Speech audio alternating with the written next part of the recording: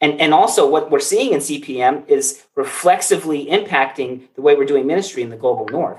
And so it's not just a missionary conversation, but it's one that falls in the field of world Christianity as well. Welcome to On the Road to No Place Left. This is Feeney, and I'm driving as we learn to share the gospel, make disciples, and reproduce leaders and churches until there is no place left where the name of Jesus hasn't been heard. I've really enjoyed the opportunity to share additional resources through this podcast, and this episode is another one of those. The book is Modus Dei, The Movement of God to Disciple the Nations. It's just been released, so let's jump in and chat with a couple of the authors. Well, I'm super excited to have Warwick and Dave on today. We're going to be talking about Modus Dei, the movement of God and discipleship of nations. But before we do, I'd love for each of you guys just to kind of give an intro of yourselves, why you're involved in this book maybe, but even bigger picture. I'm always excited to hear people's connections to movements in general and what captured them. I was a pastor for 10 years in the U.S. And after taking the Perspectives course, I said, God, I just want to be used by you wherever, however, whatever's going on. And God really gripped my heart for the Muslim world. We prayed for a number of years, and the Lord led me and my family. At that point, we had 4 kids, 11, 9, 6, and 3, to one of the world's largest majority Muslim countries. And we were based there for 24 years. I was privileged to be involved with some local believers in planting a contextual church among the focus group there.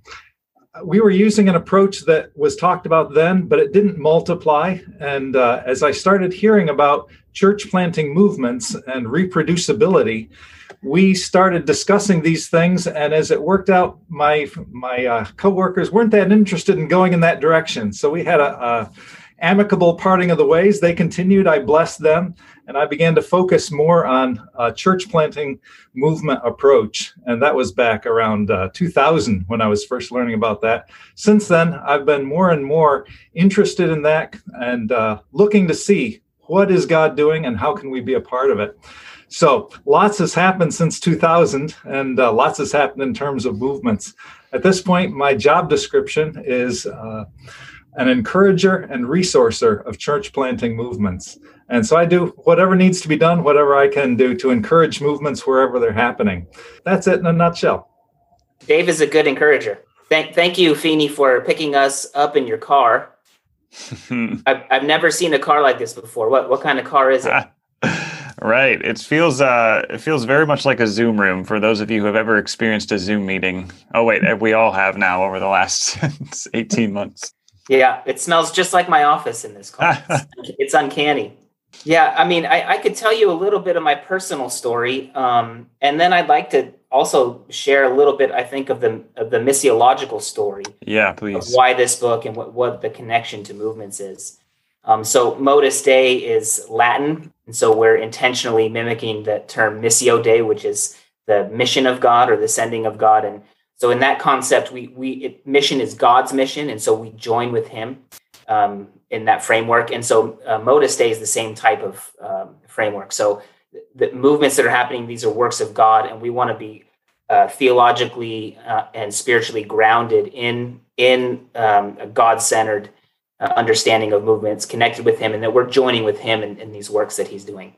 You know, I first read David Garrison's booklet, Church Planting Movements, that came out in 1999. And it was so popular at the time, the IMB translated it into 40 different languages and distributed it free of charge. And so it became, obviously, then the book was published in 2004. And then at that point, church planting movements became like a really significant part of our evangelical missiological discourse. So I started serving with one collective, working with Muslims in 2001. And so we've been living in the Middle East for the last 15 years. And so I read the book when I was in my second year of seminary. And so I've always been kind of in that missiological side of things, really interested in the discussion and also trying to practice it in my ministry wherever I've been. So we're in our second country now in the Middle East, and we serve alongside an emerging movement here. But that's kind of just a personal story. I've known Dave for a long time, got to know him through the Bridging the Divide network. And so Modus Dei is a similar type of a network, but what we're trying to do is take this discourse around movements and not frame it in terms of a debate where people need kind of reconciliation, like Bridging the Divide was, talking about the insider movement debate. Modus Dei is really, we're trying to start a learning community to create a network where we have a culture of exchange and we're learning from one another, and that movements are, something that is kind of a 1990s conversation. And so missiologically, the history, in the book, we don't tightly define movements, but for the most part, what we're talking about is the CPM, DMM, T for T conversation.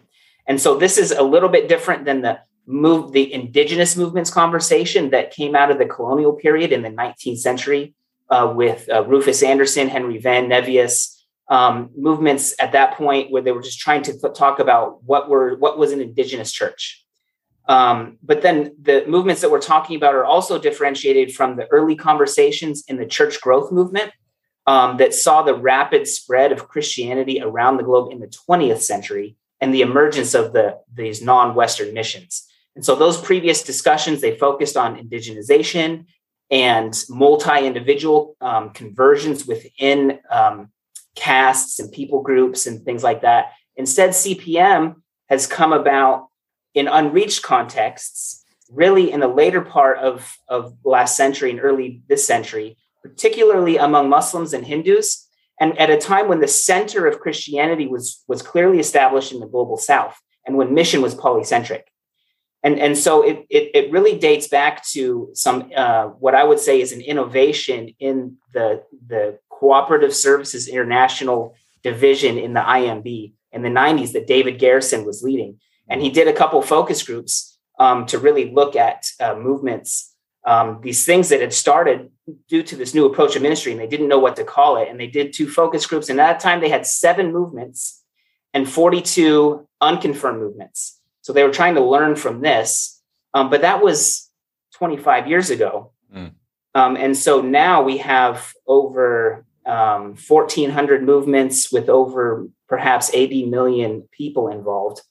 And so everyone we've talked to is like, yeah, now it's a time we want to go deeper in this conversation to bring different perspectives and ask new questions. And so Modus Dei, the book, might feel a bit scholarly, and I kind of got in trouble with the publisher for this a little bit. But we've seen this need that people really want to read something that's a little bit more meaty. Modus Dei is trying to meet that need. It's not for the seminary, although seminaries also, they don't have a book like this to use for movements. But it's not about meeting the needs for the seminary. It's really about movements themselves and fruitful ministry for the glory of King Jesus among all nations. It's kind of the chicken and the egg conversation. Which came first, the book or this network? In 2000, so I first talked to Dave about this in 2017 when we were at a conference in Chiang Mai in Thailand. And the idea had been brewing in my mind for some time at that point. But then in 2019, I was thinking, you know what? I was starting a PhD looking at church planting movements. And I looked at my schedule and I thought, I really only have time to either start a network or start a PhD, not to start both. And then I prayed about it and I sought a lot of counsel and talked to people like Dave. And I just felt like the Lord was saying, it's okay, move forward with this. And then the pandemic happened, and there was no way that I could have ever done 2 things if it wasn't for the pandemic. And so the network was actually kind of an evil plan of mine to draw together a bunch of people who could help me with my PhD. And, and then it's like, we've got a lot of good stuff here. We can just do a book too, and we could do multiple books. So yeah, that's kind of the backstory there. Dave, any comment there on your involvement? Yeah, when we started, like Wes said, it was just kind of a brainstorm of his, and he said, what do you think of this? And we kicked it around, and I had some questions, some suggestions, some challenges. And so from my vantage point, I saw the network idea taking shape first. And then as we talked about getting people together and realized this is incredible, what the people that are willing to enter this conversation, really high caliber people with lots of experience, lots of research has been done, is being done, can be done. And so it kind of made sense once we realized wow, this is quite an all-star crew we've got here to say, yeah, this could become a book with some of these presentations. So that was pretty exciting. Yeah. Yeah, this is a very obvious question, but I don't want to miss it in case any listener wouldn't know it. When we say there's 1,400 movements, I mean, just give us a simple definition of a movement. What do we mean by that when we say that's happening around the globe? Yeah, there are various definitions that people use. The one that the 2414 Coalition uses, which is my favorite, is based around reproduction to at least 4 generations of churches planting churches in multiple streams. So it's not just a whole mess of people getting saved. It's not just one person who's an amazing evangelist. It's something that is generational, where disciples are reproducing disciples, churches are reproducing churches, leaders are reproducing leaders in multiple streams. So it's not dependent on any one person. It's not dependent on anyone's personality or charisma or talent. It's a movement of God that is widespread generationally, at least 4 generations. And so that then, results obviously in many people. Some will have a certain number of churches or a certain number of believers. That's my basis for a movement. But when we talk about church planting movement or disciple making movement, it's generational. And that is the key to when it reaches that point, usually it will keep going. Many things can stop great stuff happening, but it's very rare that once something reaches that 4 generation point, that it will fizzle. And we know of 17 that have fizzled. Out of over 1,000, to know of 17 fizzles, that's a pretty good track record. To me, I'm hearing what a great reason for a book like this to say, wow, this is what God's doing across the globe. Give me a quick overview of where the book takes us from start to finish, if you want to kind of give us that, and then we'll maybe dig into the other questions. But yeah, sure. We have 5 parts. Okay, so the first part is the big picture of movements. So I have the opening chapter called a Primer for Multiple Perspectives, Movements Today. And then we have Samuel Kebriab talks about observations of his research observations over 15 years of studying DMM. And then we have Dave gets into a nice long chapter dealing with the top 8 objections to CPM DMM. So he answers those in a systematic way. Then we have 2 chapters kind of looking at the statistics. From there, we go into, so that's the big picture. Part 2 is really a missional theology of movements. So we look at house church networks, a theology of that. Craig Ott has a great study on the book of Acts and CPM.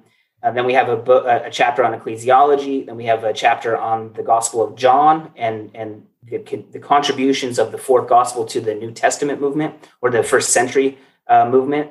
And then we have a chapter on households of peace. And then part 3 is movement dynamics, where we have kind of the life cycle of movements, looking at movements from a woman's perspective, a chapter on ethnodoxology, so like worship music, things like that, and arts, and then a chapter on media, and then a chapter on the diaspora context. And then we have 4 case studies, so movements in East Africa, North India, Thailand, and then the movements, the second generation of movements that happened in Iran and Algeria and what they're going through today. And then we have the final section is kind of just wrapping things up, is on leadership and next steps. So looking at a profile of effective movement catalysts, how one organization turned into an organization that was purely focused on movements. And then finally, just a concluding chapter, like where do we want to go from here? That sounds great. I'd love to know, we obviously already talked about the collaborative nature, but how many total authors or even organizations have been involved in this? 32 authors, from the global north, global south, men, women. I can't tell you how many organizations, honestly. It's quite broad. And you'll see in the endorsements too, we have a number of endorsements of people who are not necessarily movement-minded people, but they appreciate the conversation. And so I think it's drawing together a diverse group of people. I think there are very few who are in the same organization. So if there are 32 authors, we're probably talking at least 20 organizations, maybe 25, something like that would be my guess. A question that's on my mind that I sent to you guys, is where's this balance? And I don't know if you get into this in the book or maybe just because of your research and study being involved in the book. How do we balance, like, as you said at the beginning, movements are truly a work of God, but we also want to like find best practices. We want to sharpen our tool set if it's as nitty gritty as what gospel share, how we're going to share the gospel with somebody in context. But how do we balance those? I don't know if that's a subject that comes out in the book or you guys would just have some thoughts there, but I'd love to hear both of your thoughts. Yeah, that's a really important issue.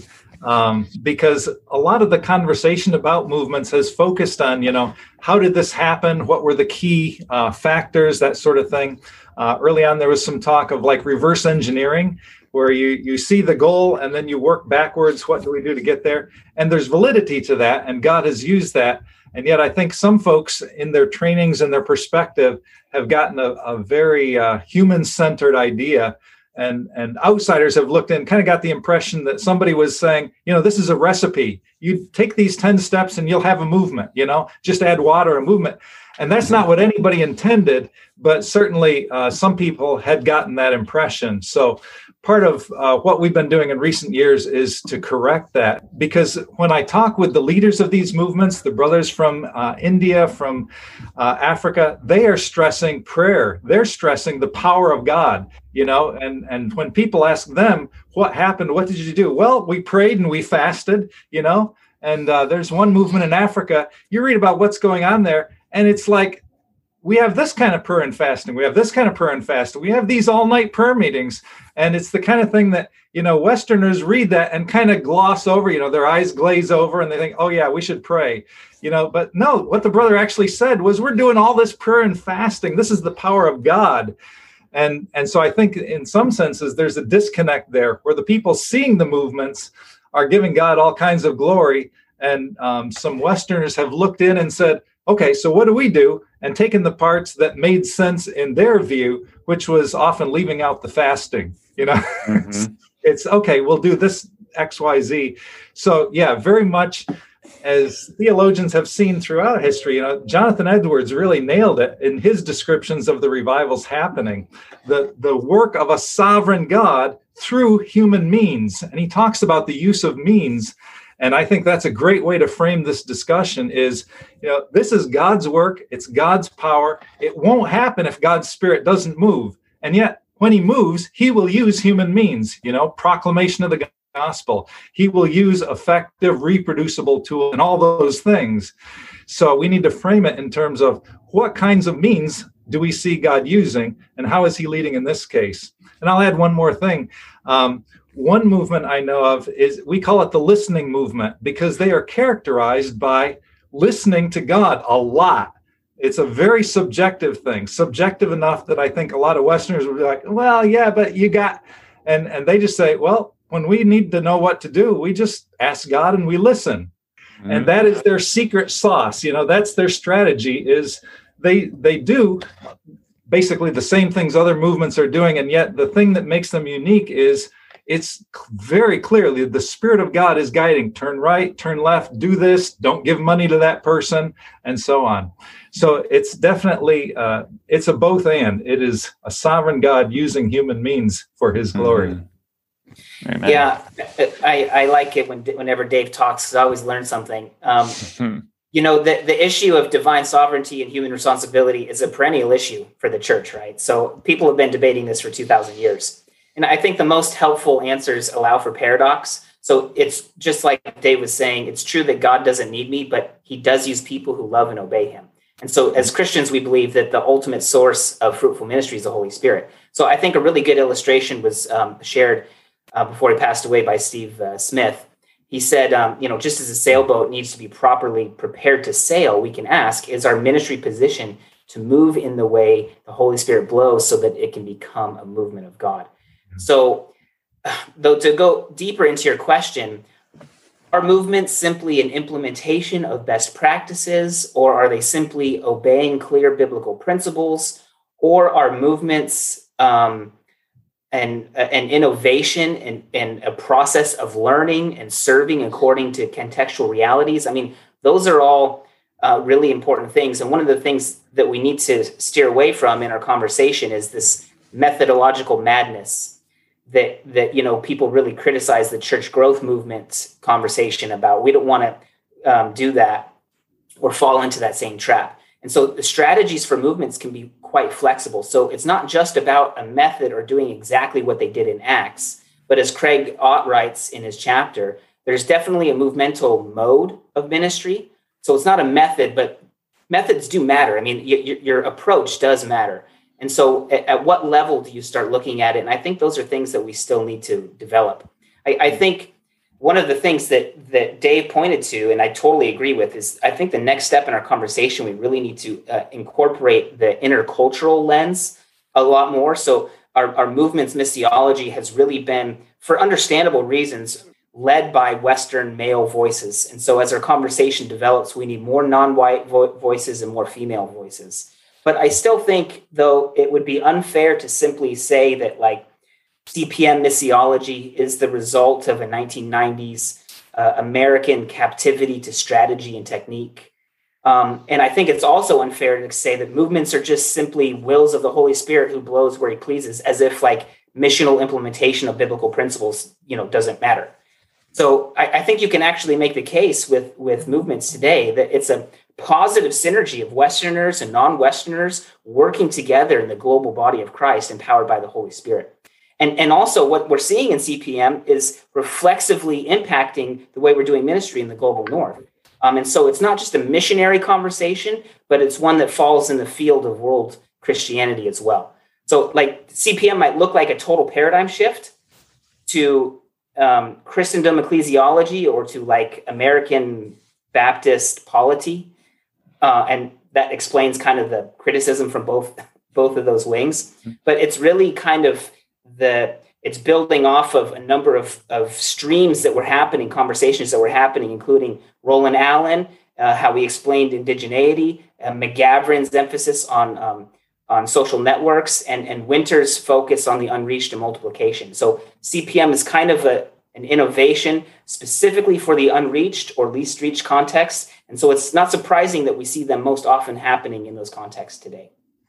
What we learn from movements in other places helps us realize that I can start sharing the gospel with my neighbor. We almost get permission to do things in the West that we've used tradition to get ourselves out of. So that's good. As both of you worked together on this and with several others, were there any particular, I don't know if surprises is the word, but maybe either a surprise or something that really jumped out to you in the whole process? I would love to hear any aha moments as you guys worked on this.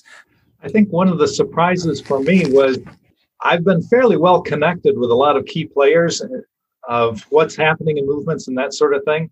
And as I read some of the material going into the chapters, I learned about some research that had been happening that I had been totally unaware of, and really good stuff. And as I read it, I thought, wow, this is really solid research. And I've never met this person before. I didn't know, I didn't know he was doing research. And as I checked with him, got to know him a bit, I said, so who are you who are you interviewing? Who are these people? I realized it was people I knew about. And so it was very credible research. And yet I was delighted to find that he had gone much deeper than some of the stuff that I'd been aware of, and certainly deeper than anything I was doing at the time. So that was delightful. And that's been, I think, for me, one of the real joys of the whole Motus Dei network is pulling together very high caliber people with very strong research on the ground stuff happening. And that's been great, really, I think, helping us to go deeper in our understanding of what's happening in movements, deeper theologically and deeper in terms of the details of how things are actually working in these movements. As David Garrison says, if the body of Christ only knew what the body of Christ knows, the body of Christ would know a lot. So that's the point of this network is, we're learning from each other. If you look at kind of what happened with the church growth movement, like I said earlier, it kind of got sidetracked and became all about church enlargement, not church growth, and became really technocratic and was just theologically shallow. Various reasons, the church growth movement doesn't exist anymore. They reframed to the Great Commission Research Network. And so what we're trying to do, though, is in this conversation, we want to build off of things that have happened in the past, including the missional church conversation, which came about right at at the twilight of the church growth movement as well, for very different reasons. And the missional church movement has some positives and some negatives as well. So in this conversation, we want to learn from some of the mistakes that previous conversations have made, and see what can we do over the next 5, 10, maybe 20 years to say, how can we research this for the glory of God, and to really prioritize local initiatives to really see movements flourishing all over the globe, for God's glory. Mm-hmm. Great. So how can we get in touch with the book? You can go to our website, modusdei.network. So that'll be in the show notes, modusdei.network. Click on resources. You can also go to missionbooks.org, or you can go to Amazon. And so you'll find it there. And also, we've developed a course around the book. So you'll have over 20 videos. There's 22 chapters in the book, and then a couple other books and assignments. It's an accredited course in the ecclesiology master classes, Master of Arts degree in movements. Wow. So the course is called Foundations for a Movement Missiology. And so you can take the course, you can dialogue with me throughout the chapters by taking this course. So we'll put a link for that in the show notes as well. Wow. I'm excited to hear that. I did not know that. That kind of starts to answer my last question was what's next for Modus Dei? Well, we're a trust-based network. We're an informal trust-based network, and we're like I know you're in the $0 church thing. We're a $0 network at this point. So we're kind of like the airport strategy. Like, you don't know where your gate is. You just kind of go in and you follow the signs, kind of a thing. And you'll get there eventually. It's the same thing. We're just kind of making it up as we go along. We have had over 120 people apply to be part of our Movements Research Symposium that we did for the launch of our network last October. And so we actually analyze those responses in the application form. We say, what are the next steps that we need to take in our conversation? What are the things we most need to research? And so we identified 6 areas of things that people said these could really benefit the conversation. And so we might have smaller working groups, and we're just anybody can apply to be a part of the network at modusdei.network, and just to join in, take part in things. And especially if you have movements research to share, that would be the most strategic way. I mean, as we started the conversation, what this book is about, the movement of God, the discipleship of nations. I mean, we're just trusting God to do his work. But as you guys have been, I can tell, way smarter than me as we're having these conversations and so well read and researched. I mean, what do you think God is up to in the next, as you said, 5, 10, 20 years? I would love to hear just whether that's an encouraging word or a challenge for the existing church, but I'd love to hear from both of you on that to wrap up.